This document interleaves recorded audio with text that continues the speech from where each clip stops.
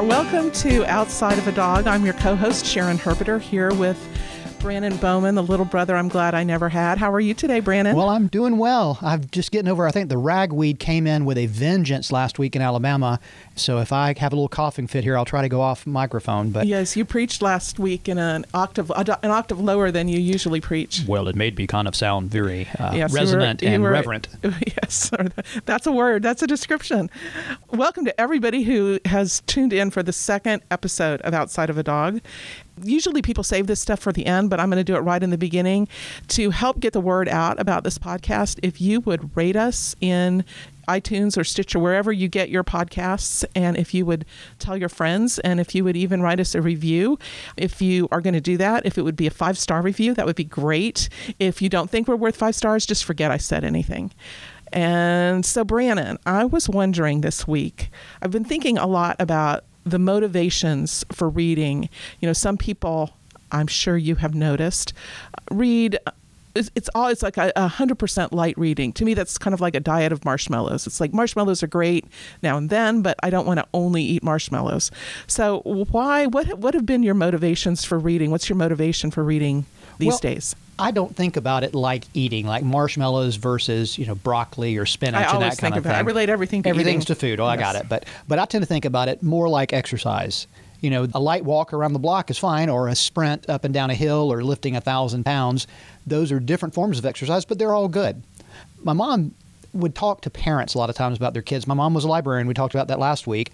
And she would talk to parents all the time because they were concerned that their children were not reading books at their reading level. And my mom says, I don't read books at my reading level. We tend to read books that we enjoy regardless of the reading level.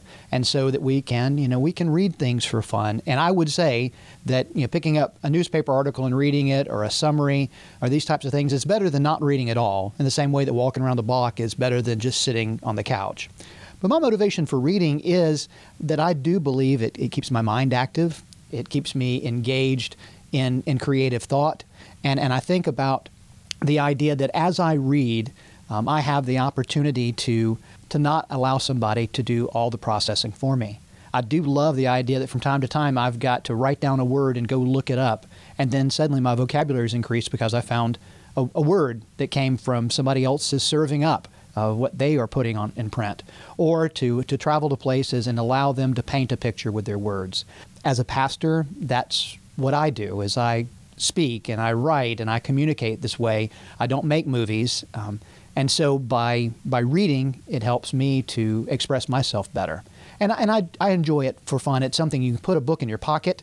I've got a little paperback here that we're going to talk about today that I took to a ball game with me the other day. We went and watched a football game Saturday, and it started to rain, and we found a dry spot while the rain delay was going on, and I got about 50 pages knocked out as I sat there. Most people would not think that the Puritans are something that you read in spare snatches at a football game. Well, it was funny. The lady that was sitting next to me made a comment, said, I can't believe you can concentrate here. Right. And I shared with her, actually, back in the dark ages when you could do this, I used to go and study. In college, I'd go to the Birmingham airport and sit at the terminal. And just with that steady din of noise, it was no specific noises, no specific voices, just a steady buzz. And there's activity around, but none of it really drew my attention. And I could really focus in that environment rather than the absolute quiet solitude of a library. So reading has made you quirky. Well, I don't think we can blame reading for that. I think there's genetics involved and just a whole host of other things. We're not going to blame your mother. Your mother is the saint. Well, now, how about you? Why do you read, Sharon? You're a more well-balanced person than I am. I think that is clear. And so I don't read I think all of your reasons are really, really good.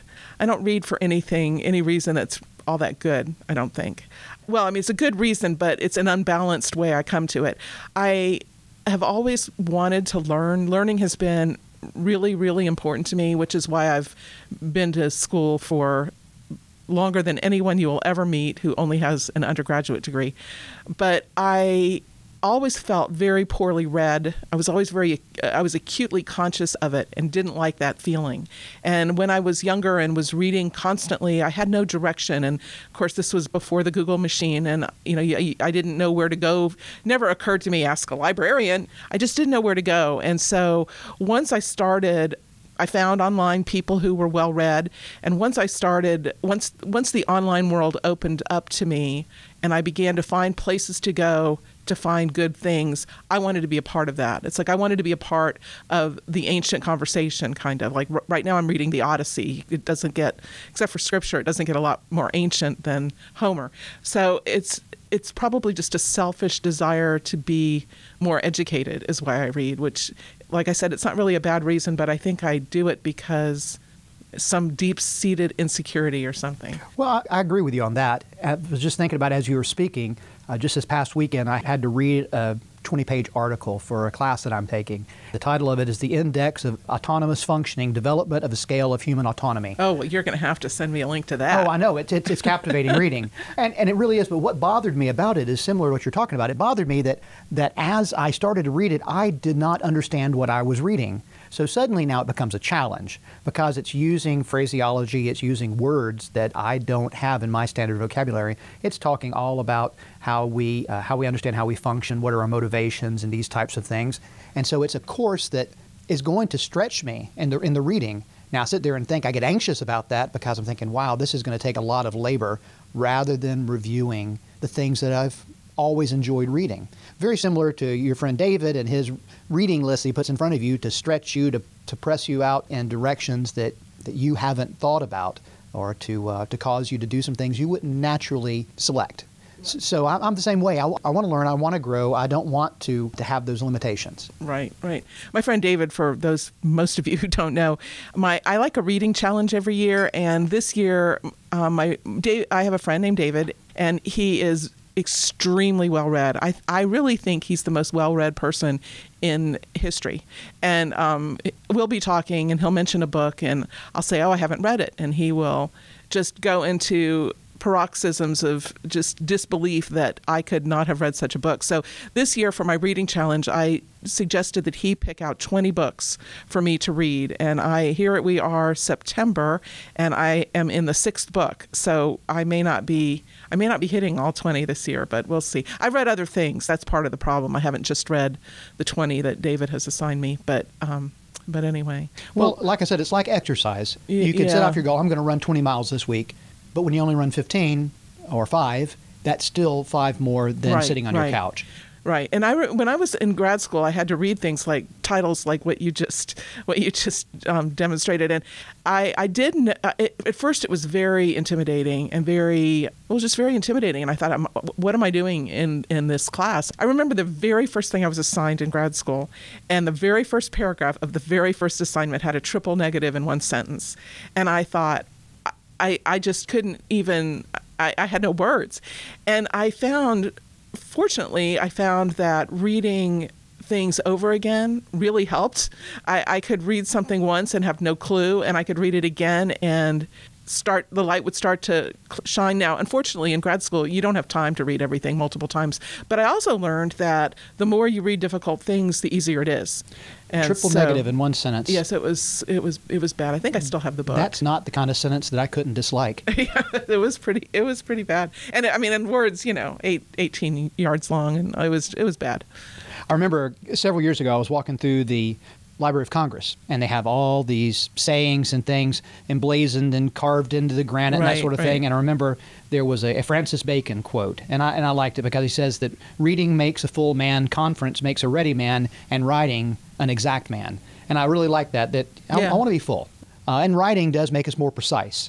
But that idea that by reading, we are able to take in, to absorb, and really make our own, just a wealth of knowledge that once belonged to somebody else. Right. And I have noticed that people who read are more interesting people to talk to than people who don't. On behalf of those who read, thank you. Yes. So what are you reading to make yourself more interesting? Well, I'm not going to talk about all of that. I'm reading about 10 things right now, so I'm not going to talk about all of those. But I will tell you a book that I read this week, finished this week. It was one of the ones that David assigned me. It is called Theater by W. Somerset Maugham. And I spell Maugham. Maugham. We'll put the titles in the show notes. How's that? That'll work. This was my 4th book by Maugham, and the one he's most famous for is called Of Human Bondage. I hated Of Human Bondage. I didn't believe it. In a lot of the reading of Maugham I've done, I felt like Maugham does not like women, or did. He died in 65. So I felt like he did not like women, and it really came through in his characters. They weren't believable to me. And what I say about Of Human Bondage is he punctuated it well. That's about the only positive thing I can say about it. Well, I know that makes you sleep better at night Yes, as somebody who doesn't it use does. superfluous commas. Yeah, right. And I've read Of Human Bondage. I've read The Moon and Sixpence, which is sort of a fictionalized, very fictionalized, based on Gauguin's life, Paul Gauguin, the artist. And I've read Cakes and Ale. And I hate, like I said, I hated of Human Bondage. Cakes and Ale and The Moon and Sixpence were fine. I didn't hate them. I mean, I liked them okay. They weren't books that I just would rave about. But theater is by far my favorite. He was born in 1874, and he was supposedly the highest paid writer in the 1930s. He was a novelist, short stories, playwright. And so since he was a playwright and a successful one, he knew a lot about actors and actresses and just the making of plays and what goes on behind the scenes. And in theater, the protagonist is a woman, an actress named Julia, and she's the greatest actress in England on the stage. And she's married to a man who was an actor. He still is an actor, but he's not a great actor, but he has a very good business mind. And because he has been so smart with their funds, they've been able to purchase a theater, and he stages plays that Julia can star in. And they're very wealthy, and blah blah blah. And in fact, this was made into a movie a few years ago. I think it was called Being Julia, something like that, by Annette Bening is the star in that movie, which I haven't seen. I should probably see it since I like the book. Anyway, Julia her husband is very boring. She fell in love with him because he was beautiful, and she just was swept off her feet. And he was nice. He was beautiful and nice, and so she figured, my wife could have written this book. Exactly. So far. I may be boring, but I'm beautiful and nice. So Julia. There's a young man, an accountant. He's young enough to be her son, who is auditing their company's books, and by a string of strange events, she ends up having an affair with him. And this upsets her world in all kinds of ways, mostly because she cares more about him than he cares about her, and she doesn't like giving that power up to him. It's definitely not a book that glamorizes adultery. She's miserable the whole time, and it's also, this was written in probably the 30s. I don't know exactly when it was written, in the 30s probably. Is that the setting of it too, around early 20th century? Yeah. Her husband, right before they're married, he is, or maybe right after. Yeah, he's off in World War I fighting and stuff like that. So the sex when it takes place it's almost like Lucy and Ricky in separate twin beds, or the old movies where the camera would pan from the bed to the window and you'd see the curtain blowing lazily in the breeze. I mean, there's nothing explicit at all in this book, and it was very enjoyable. I am a sucker for a happy ending. I know that I'm supposed to be a grown up, and sad endings are fine. And I mean, I don't have to only read happy books, but I do like a happy ending. And this was a satisfying, maybe not a happy ending, but it was a satisfying ending. And the affair is over, and Julia's still with her husband, and so that part of it is good. And I just really liked the book. It was good. That picks up on a couple of themes. What I always, as a pastor in reading, I like to pick up on redemptive themes. You mentioned how her life gets complicated by this affair that she should not be having, and that Mom presents it as something that has messed up her world. Yeah, and Mom had a messed up life. Oh, did he? Yes, he was married. He has a daughter. He had a daughter that was born to a woman who, at the time of the daughter's conception, she was married to someone else, and so Mom was named the respondent in their divorce. And they got married, but it was not a good marriage because Mom was gay. So they ended up getting divorced, and the rest of his life was spent in 2 long-term relationships. But his daughter, he was an art collector because he had a lot of money, and he had deeded some paintings to his daughter, and he sold them, and she sued him. And I mean, just messy, he had a messy life. I don't know if it was an unhappy life, but it wasn't what I would think of as a happy life. But I like how you speak about it, pick up on that particular issue of tension in the book. the issue of the affair, that it is seen, and he doesn't glamorize it, that he presents it with all of the turmoil and the problems that it brings. And I like how you said, and again, a redemptive theme. I think when you read, I think we find satisfaction in happy endings.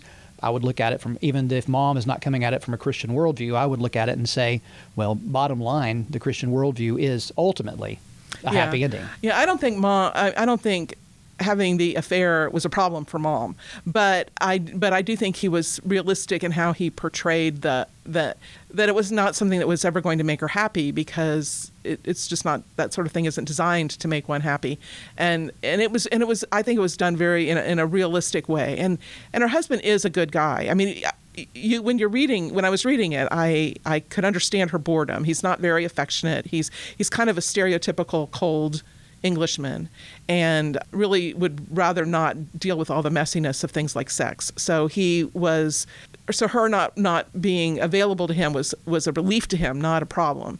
And so you could understand her boredom or her dissatisfaction in her marriage, but he was a great guy, You understand it. You don't excuse the behavior, right, there's sure. some understanding. So he brings a note of realism to it, which I think is helpful, rather than so many books that glamorize it to the point of where it's not realistic to what the world really is. So anyway, it was a great read. I read it all in like 2.5 days. It was not of the magnitude of Dostoevsky from last week. It was not the Brothers Karamazov. It was a great antidote to the Brothers Karamazov, actually. So, and like I said, we'll put the information in the show notes. So tell me, I see 2 books stacked here. What have you been reading? I did. Well, 2 things. First off, by starting this podcast, it actually is holding my feet to the fire just a little bit.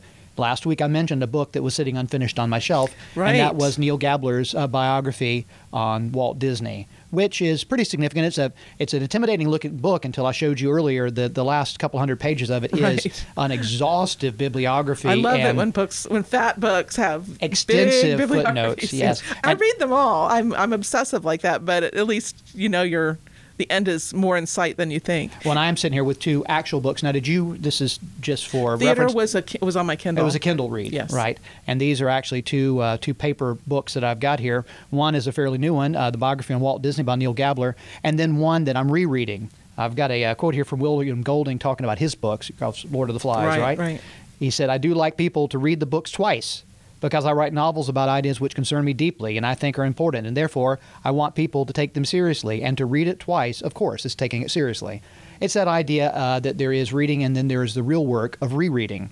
And so I wanted to reread, but I've been doing some graduate research in the life of a Puritan pastor, Richard Baxter. Baxter was 1615 to 1691, and he wrote a book called The Reformed Pastor. It's a much smaller book, but he does write as a 17th century Puritan, and he was a very, very well-known, very prolific in all of his writing. His Christian directory is 1,000 pages or so worth of practical writings for pastor. His theology gets kind of out there, and many people are critical of that, but there's no escaping. He was a very, very practical pastor there, and he wrote this book, The Reformed Pastor. It doesn't have to do with his theology. I would say as a Presbyterian pastor, I'm Reformed in my theology, but what Baxter was really getting at was there needed to be a reformation among the practice of the clergy. Did he write a book like something I've got bruised? The bruised reed is Richard Sibbes. Oh, okay. Another Richard. Right. But Richard Baxter, he wrote Satan's Everlasting Rest and several other books like that. I was thinking of Sibbes. I've read that one. But he was facing things like many clergy of his day might be assigned a particular parish simply as a means of revenue. So when the offering would come in, it'd pay them a salary, but they would never be there. It was very dysfunctional in many ways. And so Baxter said, we need to reform these things. And as he was a pastor, he had quite a large congregation. By today's standard, you'd have 800-900 people in this congregation. And he was, like I said, he wrote prolifically, but he also spent all day on Monday and all day on Tuesday getting out on foot with an assistant and visiting the members of his congregation. And not just, hey, how you doing, and holding their hand and talking to them for a minute, but really diligently getting in their life and saying, if we hold these things to be important as Christians, then let's talk about them. He used catechism and things like that as tools to make sure that these visits had instruction along with them. Now, granted, we're talking 400 years ago. But still, we find very practical application today. And that's what I'm actually looking into, is how do we practically translate Baxter to the 21st century. Right. Was he a pastor in London? Kidminster. Yes, so he was an English pastor. Like I said, he was born in Shropshire, England. He died in London. But he to have a congregation that large when they would have all walked to church, he would have had to have been in a town or city. Right, absolutely. And so I reread that. I'd read it years ago, and I tend to, when I take books, I tend to highlight and underline. And I always mean to. I always think that's a good thing. Well, it is. And I do particularly like Puritan writing is they tended to write in outlines. They tended to points 1 through 12, and they would state their point, they would elaborate their point, they would summarize their point, and move on to the next one. But the downside is you do have to reread because they spoke with an eloquence that we don't enjoy today. Right, right.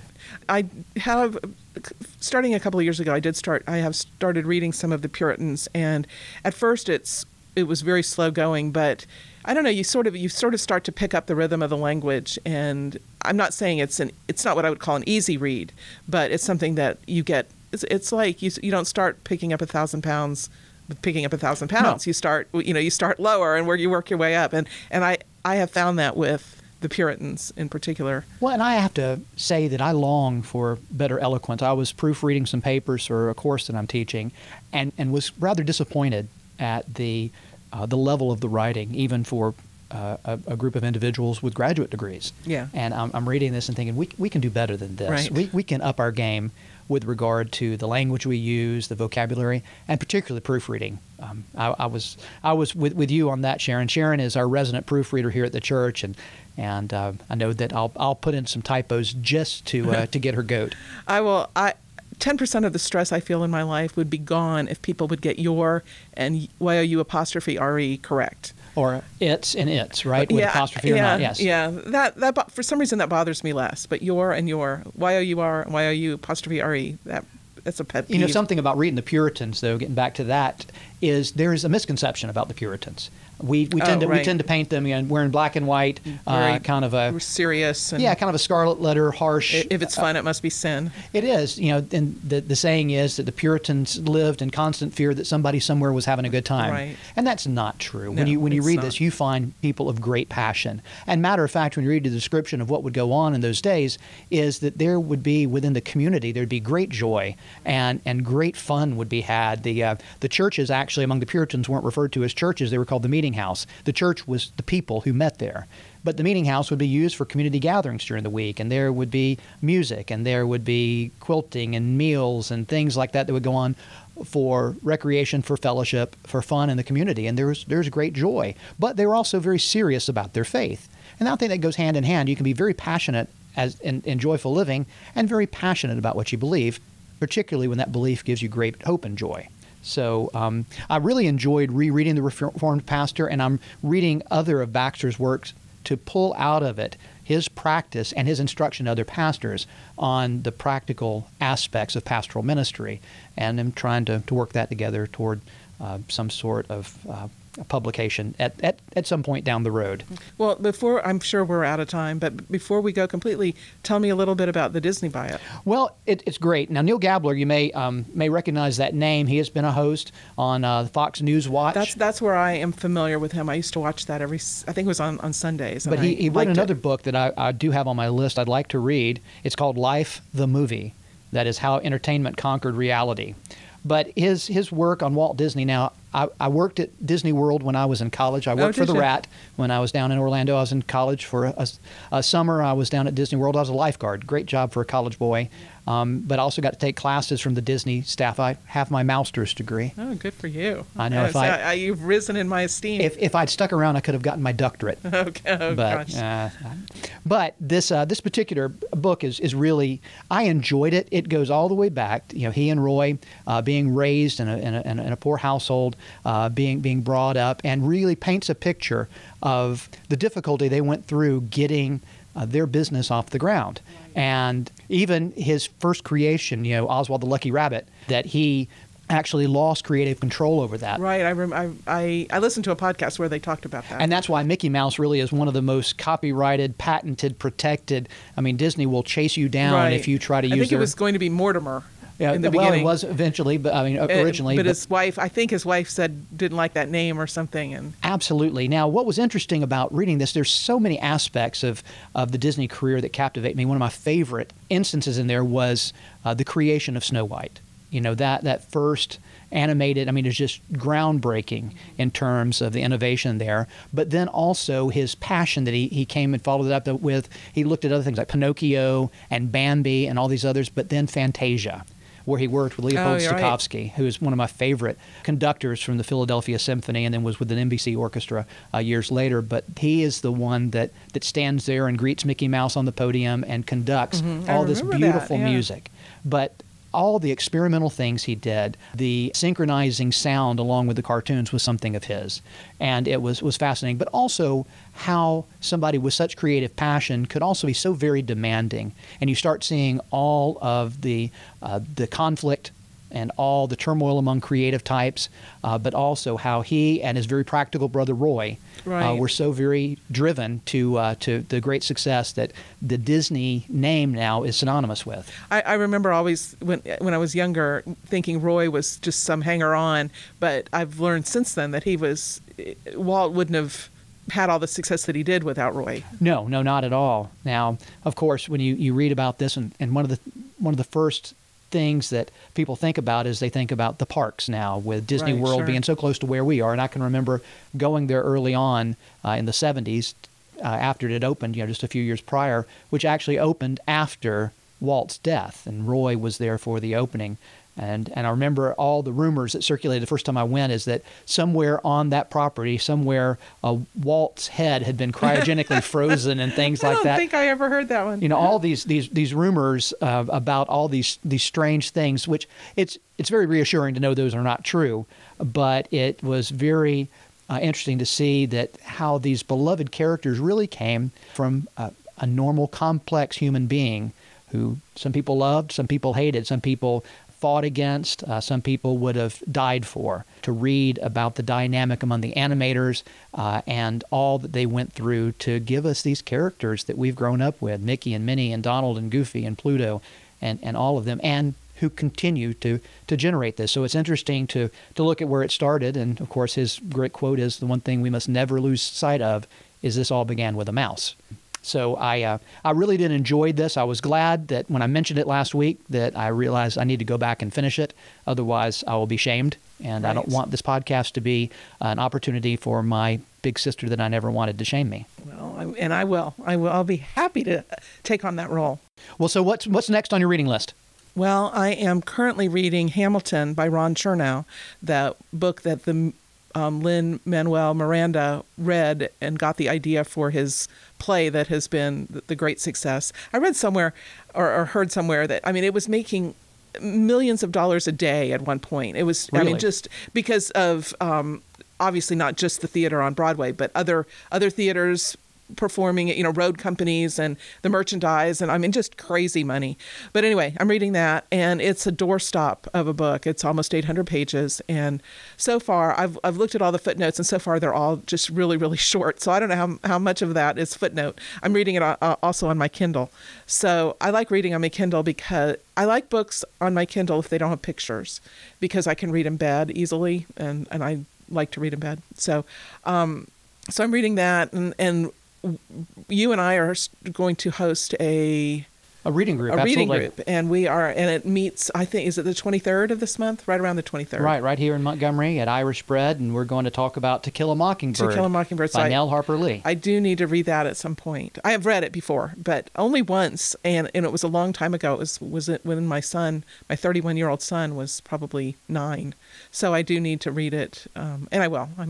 That'll be a theater type read. It'll go fast. So. Well, in the same vein as this week, another book I've got to actually bring to a conclusion is a wonderful biography I was reading on President George Herbert Walker Bush. I got well through it and have gotten almost to the finish line. I need to limp across. Yes. Much delayed, but I may be bringing you that. But even as you mentioned Chernow, I don't know how quickly you'll get done with that, but I actually have on my reading stack his Washington, A Life. biography of George Washington was written since Hamilton. I am. Have you read anything else by him? I think this is my first. Yeah. I like his writing style is very easy. It's a good bio. I'm like 7% of the way done, as my Kindle tells me. Well, that's good. So that'll give me a little bit of time because the Washington biography is also quite substantial. But maybe we could compare his writing to like McCullough or. Yeah, absolutely. You've got a number. I loved the John Adams biography. That was really quite good. Well, I do think that's about all the time we've got. I hope folks are enjoying this. We do welcome your feedback as long as it's good. Yes, we have an actual email address for this podcast. It's brannonandsharon@gmail.com. And Brannon is Brannon. There's no D whatsoever in that name. My boss, her husband's name is Brandon, so a lot of times I will just Brannon, I get the, So Brannon and spelled out Sharon. All run together, no punctuation there. Correct. At gmail.com. Right. So if you have any books that you are interested in, maybe I can make Brannon read one if I don't want to. And just anything at all about the podcast, just drop us a line and let us know. Well, it's always a treat, and it seems like the time goes really quickly, even when I'm spending time with the big sister I never wanted. And the little brother I'm glad I never had. Well, this has been the second episode of Outside of a Dog. So we look forward to seeing you next time. Bye-bye.